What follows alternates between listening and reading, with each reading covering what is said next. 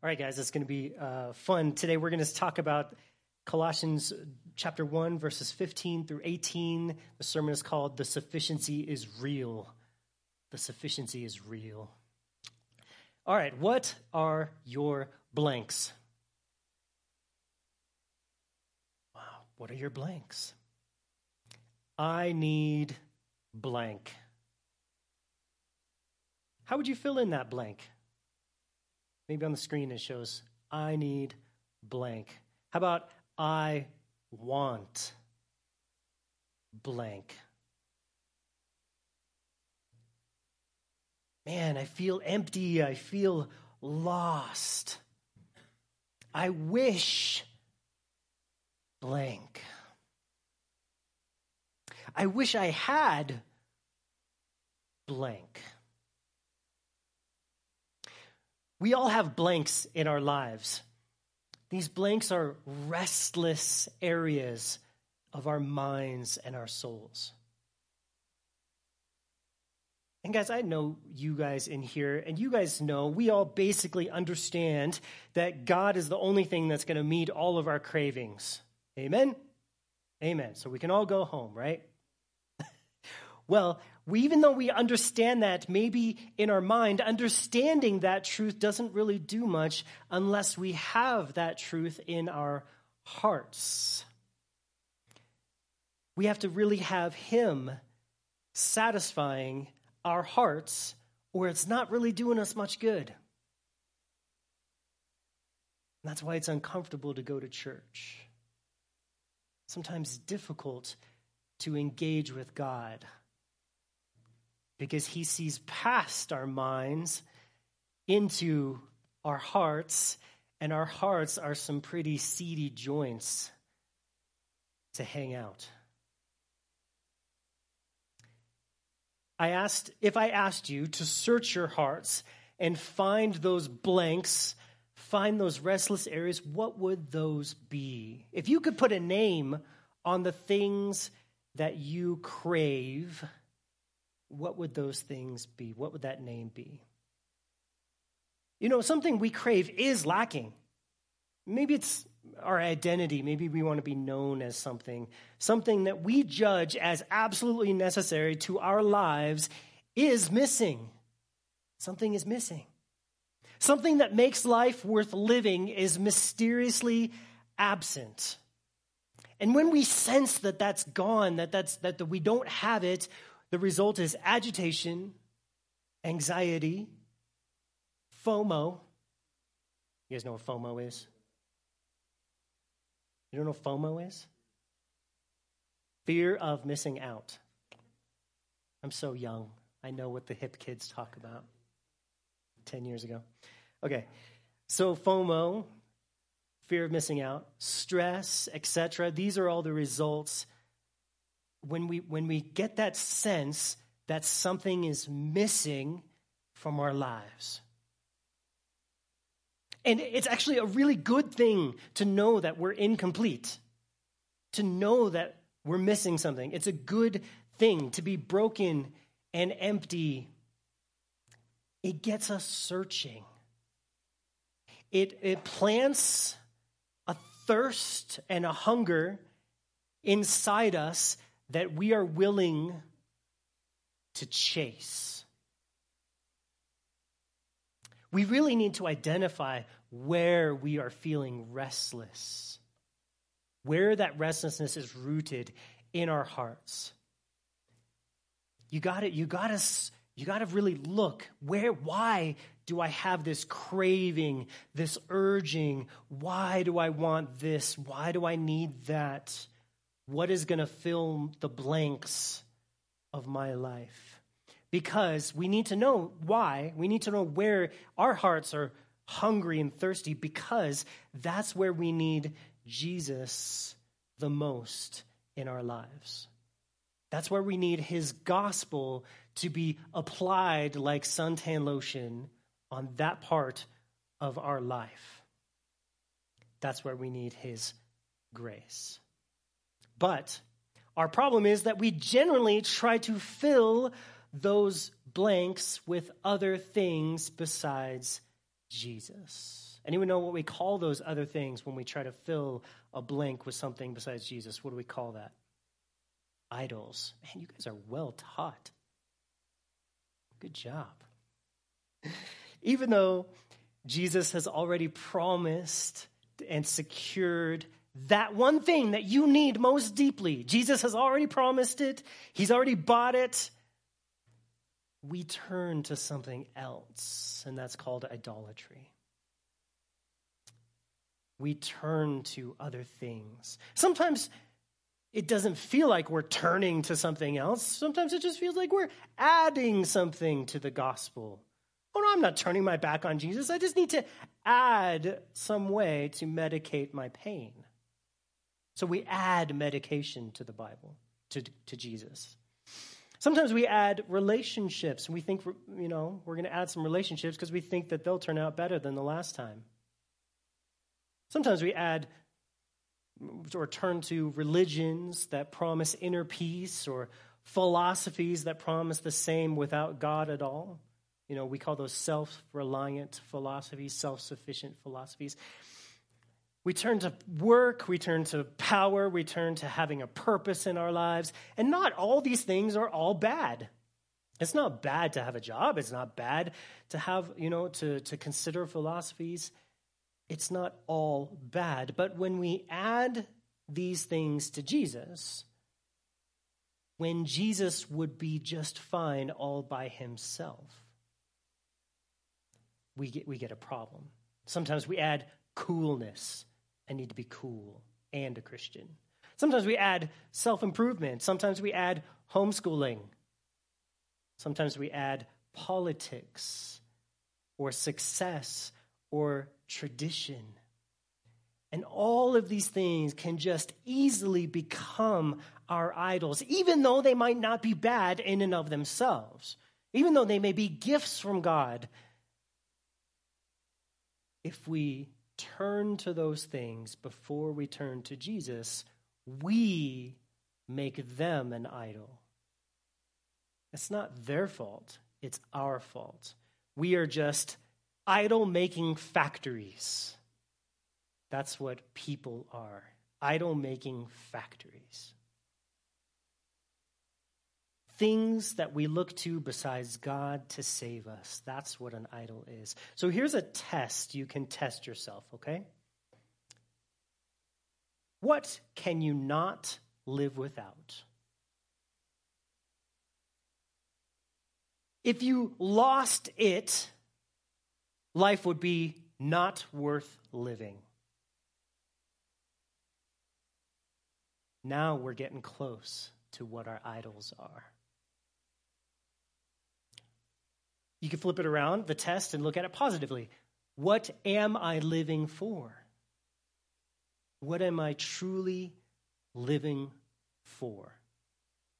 Like I said, most idols are good things, but good things are not ultimate things, and Jesus is an ultimate thing. Okay? Jesus claims to be ultimate. Jesus claims to be all we need. There's a philosophy out there that says, well, don't just throw the baby out with the bathwater. Have you guys ever heard that phrase before? Don't throw the baby out with the bathwater. That means, maybe there's some bad things in this philosophy, in this thing that we are part of or this thing that we do, but you don't have to throw the whole thing out. But Jesus says, in regards to you and your soul, I am all that you need. And please throw the baby out with the bathwater. You don't need anything else. You don't need anything else. It doesn't matter if it's 10% good or 50% good or 99% good. You don't need anything except me. Jesus is the ultimate thing, all by himself, all by his onesies. He is the I am. He is the Most High God, as we will see today. Why does Jesus need no help when it comes to your life? Because he is sufficient. That's what we're going to learn today. Jesus has come to set the captives free. He's come to be a complete Savior. A Savior from all the things that we idolize and even things we haven't even realized that we're idolizing yet. Jesus has come. He's coming after it all. He's going to chase you down. He will have his bride free from all things that does not satisfy her completely. And that's you. You're the bride of Christ. And Jesus does not want your heart to be taken with anything in this world except him. He is jealous for you. He is jealous for you. So let's read our text that we're going to study today in full just to start out. For Colossians 1:15. He, Jesus, is the image of the invisible God, the firstborn over all creation.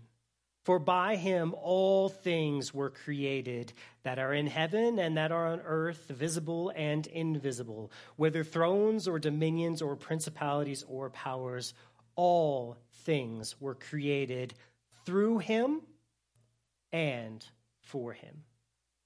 And he is before all things, and in him all things consist. He is the head of the body, the church, who is the beginning and firstborn from the dead, and in all things he may have the preeminence. That word is a good summary of all that we're going to learn today. Jesus is preeminent. Most important, Jesus is all sufficient for all of your needs because it starts out in verse 15 by saying he is the image of the invisible God. By the way, speaking of an invisible God, there was this Christian school once, and they had a pile of apples on a table with a note right by the apples that said, "Take only one. God is watching." And on the other side of the cafeteria, there was another table with a pile of cookies with a note put on it by one of the students. One of the students put a note by the cookies that said, "Take all you want. God is busy with watching the apples."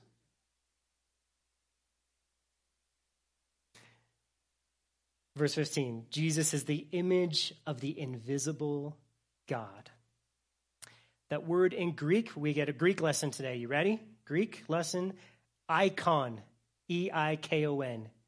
Icon is the word image. And that word means like the image of a coin or the reflection in a mirror. Or it could also mean a manifestation of something, like with the sense that God is fully revealed in Jesus. So when it says he's the image of God, Paul meant that Jesus was not merely just similar to God, just like God, but he is the exact image of God. If he wanted to say he was similar to God, he would have used the word homoioma, which means similar in appearance. But he uses the stronger word because Paul knew that Jesus is God, just as God the Father is God. And it means that Jesus is the very stamp of God the Father. He is the very stamp of God. God is invisible. That does not merely mean that he can't be seen by our bodily eyes, but it means that he is unknowable. That's what invisible means. You can't sense him with any of your five senses. But God has given human beings alone, of all the animals that he created, he gave human beings another organ by which we can sense God and know God and interact with God. Do you know what that organ is called? It's called your spirit. You have a spirit that is also invisible,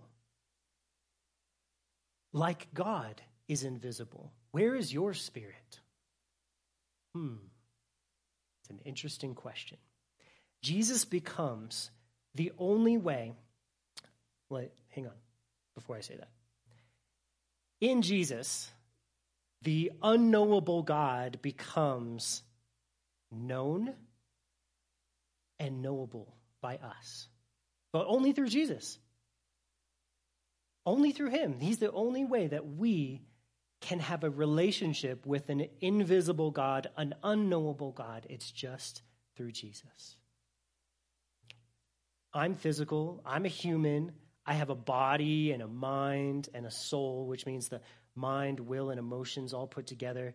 But I'm also have this spiritual, invisible part of me, and that's the part that needs to be filled and satisfied. That's the part that makes us crave. What do you crave? We crave God. That's the only thing that would ever satisfy us. Jesus becomes the only way that God can be known in my inward heart and invisible spirit. He creates a connection where God can fill us, and we're in that place where we so desperately need, the place where we hunger, the place where we thirst in our spirit for life. No matter what the invisible thing is that we feel like we need, it's always Jesus that supplies that invisible thing to us. Paul goes on in our text and he says, Jesus was the firstborn over all creation. Now that could be tricky. In fact, the Jehovah's Witnesses twist this verse and lie about it. Did you know that? Jehovah's Witnesses, they take this verse and they misunderstand it to mean that Jesus was created, and they say that he was the first created thing by God. And that is totally a lie and totally a misunderstanding of what this means. It's completely false, okay? Firstborn in Greek means that he is the first in importance over all creation. Not that he was a part of creation, but he is more important than everything that was created. That's what Jesus is. That's what Paul is saying. It's not in creation. He says over creation. He's the firstborn over creation. This also means that anything in this creation cannot satisfy you the way that he can, because Jesus is God. Oh, if only I had $1 million. All the people with $1 million will tell you it does not satisfy their souls, their spirit. You are a man, God's special creation made to be his counterpart.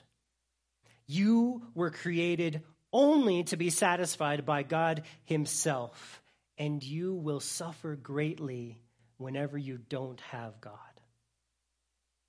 That is what is so tragic about our world, about the fall, about the Garden of Eden, and about our own pursuit of happiness. We suffer so much needlessly because we don't have God. And it's so sad when God has made a way for us to have all of him filling us through what Jesus Christ has done. It's yours. For by him all things were created that are in heaven and that are on earth, visible and invisible, whether thrones or dominions or principalities or powers. Jesus created everything, is what that verse says. So think back to Genesis. In the beginning, God created the heavens and the earth. Who did it? Jesus. He claims that he is the one that did it. He was the one who did the creating. He is the God of creation. All galaxies, all stars, all animals, insects, and minerals, all beauty that has ever been came from Jesus. Jesus is God. Jesus is the creator of all things. There is no other. There is one God, and he has a name, Jesus. And furthermore, God has chosen to reveal himself to all people through Jesus. Jesus not only created all things we can see, but here it says that he also created all the spiritual beings that we can't see. Those are called the dominions, thrones, principalities, and powers. Those are spiritual entities, angels, and some angels have become fallen angels, and they all know who is really in control. All the angels know that it's Jesus. Jesus is not the brother of Satan that some stupid cults say. That is just absolute fallacy. They're not like two equal and opposites, like yin and yang. It's Jesus is God, the creator of all spiritual beings. Jesus made Lucifer. He was a beautiful angel. He was the worship leader in heaven. And then he got so proud of himself, and the moment he had pride and said in his heart, I want to be like God, he was cast out of heaven and became Satan, the opposing force, trying to convince everyone else to worship him if God won't worship him. Jesus is the almighty and all-powerful God who also happens to be all-loving towards men, providing a Savior when we desperately needed to be saved. All things were created through him and for him. Jesus is not a created being. He is God. He is self-existent. He cannot be created if he created all things. Very simple. He holds all things together by the word of his power. It's all about him, and everything in this universe is for him. You know, they have something in science called atomic glue. Have you ever heard of that? In other words, they don't know why atoms stay together. Atoms have positive and negative charges. They have things that should repel apart, but they're held together by some mysterious thing. And scientists say, oh, it's called atomic glue. And you ask them, what is atomic glue? And they'll say, we don't know. And you can say, well, the Bible just told me it's Jesus. That he holds all things together. And we, in fact, know how the universe is going to end. The Bible says at the end that all things will dissolve in fire, which means very simply, Jesus will just simply stop holding all things together, and every atom in the entire universe will react in a nuclear reaction. And every atom in the universe will blow up. Kablow. Kablooey. That's how it's all going to end in the end. We'll be safe in a new creation. Don't worry about it. You'll be all right. But that's how it's going to end. Okay, so he's holding all things together. All things exist for him. That's just how it works. Yet he loves you with a passion that cannot be extinguished. He loves you. He is before all things, and in him all things consist. This means that everything points to him, and nothing matters outside of him. Did you really think you would hear something different than that at church? Jesus is the only thing that matters. In church, you should hear that message. Oh, but my life has this, that, and the other problem. Yeah, it really doesn't matter that much. This is all about Jesus. We are going to exalt him, worship him, praise him because it's all about him. And in fact, you will find your ultimate meaning, value, love, and joy in praising Jesus, being loved by Jesus, learning of Jesus, and drawing near to Jesus. That's where you will find everything that you need, that you want. Nothing matters outside of him. He is before all things, and it says that he is the beginning of all creation. Centuries after Paul, there was a guy named Arius who came, and he was called a heretic, and he said that Jesus was not truly God, and that there was a time when he did not exist. Okay, that was a heresy that the church had to deal with. There's a bunch of people that started believing this. But Paul insisted, as when he wrote this, that Jesus is before all things, and he himself is the beginning. He is the beginning. And if Jesus existed before everything, then obviously Jesus is God and there is one true God. And it says this, our last little verse here says, and he is the head of the body, the church, who is the beginning, the firstborn from the dead, and that in all things he may have the preeminence. Jesus, in all things, is preeminent or the most important thing. Jesus has a grand plan for the universe, and his grand plan has him at the center and you by his side. You are involved in his grand plan for the whole universe. Have you ever stood outside and looked up at the stars recently? There are stars that are so beautiful and they are so far away, and it just gives you this, when you go camping or something, you see just how many stars there are, and it just shows you how big God is, and yet Jesus is the center of his plans, and you to be by his side is the totality of his plan. He wants to be united with you. Think about that word united, not the airline that you work for, but the unity of God with man. Or how he describes it here, a head with a body.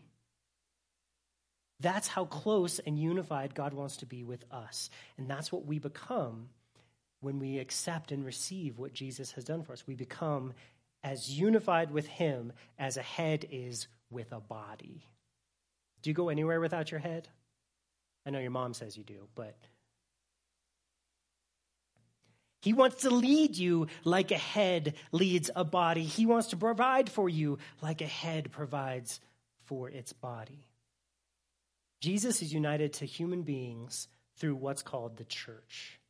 Those people in the world who have believed in him. That's what the church is. Those who have had their sins washed away by faith in his blood are instantly become members of his living body called the church. Jesus became a man and offered himself as a sacrifice for our sins so that we could become his church or his body. And Jesus rose from the dead to provide everything that we needed, to prove that his sacrifice had been accepted by God. He now offers forgiveness and life to all the people in the world, in every nation and culture. Where does he input that life? Where does he give that life to you? In that invisible part called your spirit. He makes us alive in the spirit. Does he fix all of your problems? Does he fix all of your sicknesses? That's not the main part that he is pouring life into. He fixes your spirit first. He fills that craving. He calms the restlessness inside you. That's his first and primary ministry to his body, making it healthy. So everyone who believes in him has been made part of his church. This is a group that makes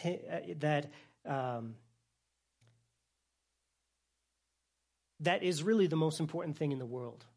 The church is. It is a group of people that have found the peace. They have found their meaning through Jesus.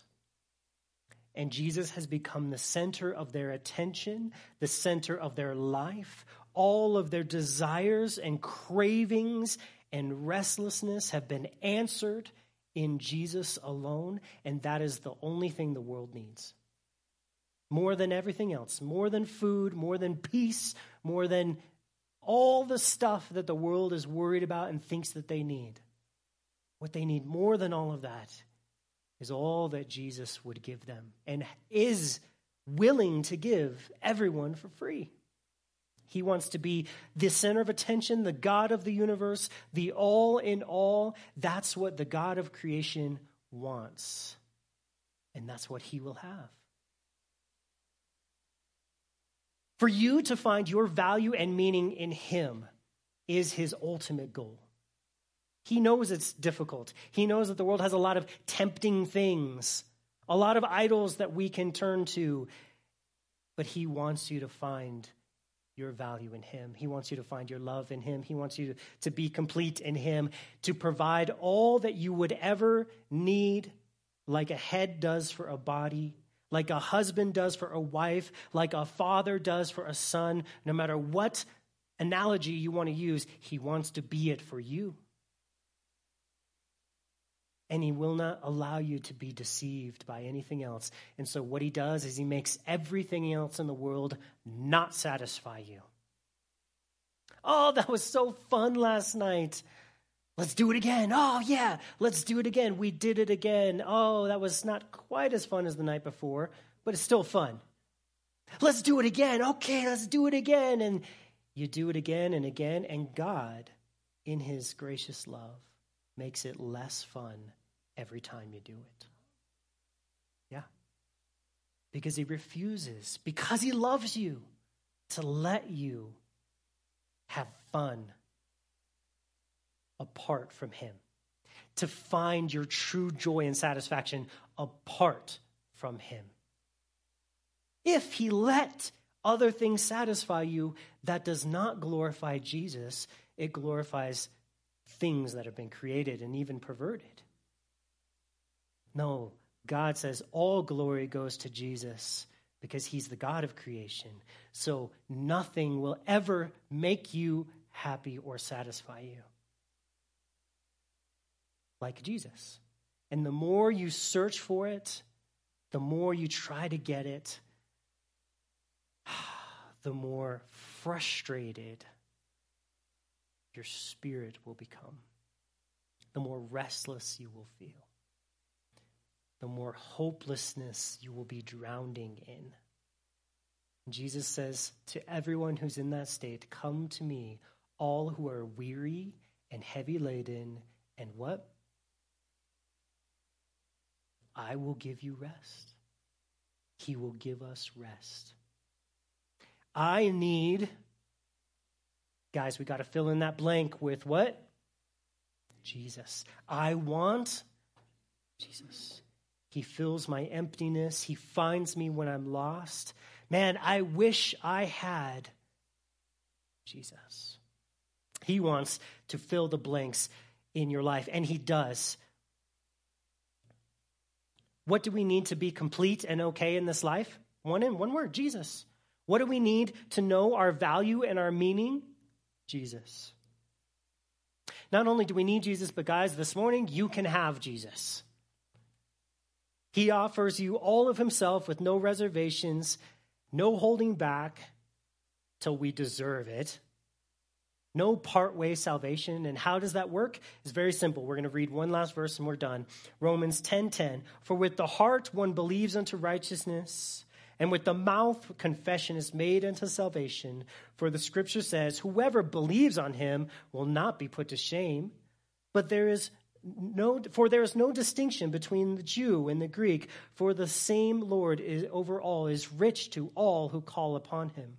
For whoever calls on the name of the Lord will be saved. The grand plan of God, guys, is to save men through Jesus only. The grand plan of God is to heal men and meet our needs through Jesus only. And here's the last thing. We need to turn away from all our idols and truly call upon Jesus with all of our hearts. The only reason we suffer restlessness is because we're trying to plug something else where God wants to be God. So he says simply, just confess that you do that and believe that he instead is sufficient. Say, God, I'm sorry for trying to fill up my soul, my spirit with other things besides you. I confess it, and I'm sorry. And instead, I'm going to believe that Jesus is preeminent, that Jesus is sufficient, and that Jesus is real and all that I need. Father, we pray that you would fill us with all of your fullness as you have promised to do. God, we could easily turn to so many other things. We could believe that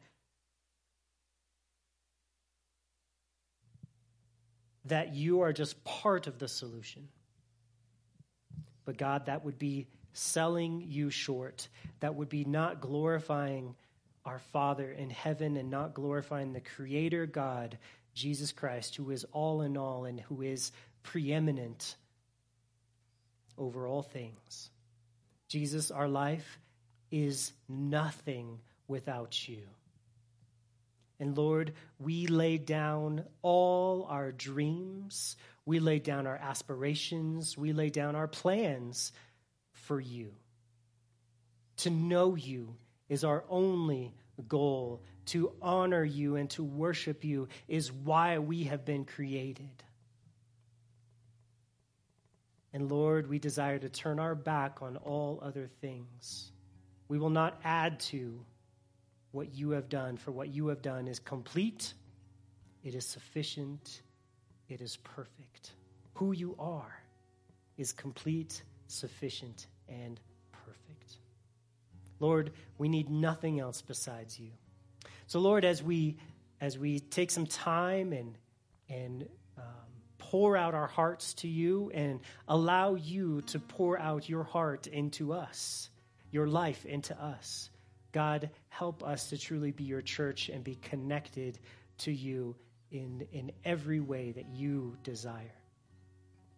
Lord, empty us of all sinful desires. Empty us of all sinful thoughts. And fill us with all that you are, perfect and glorious.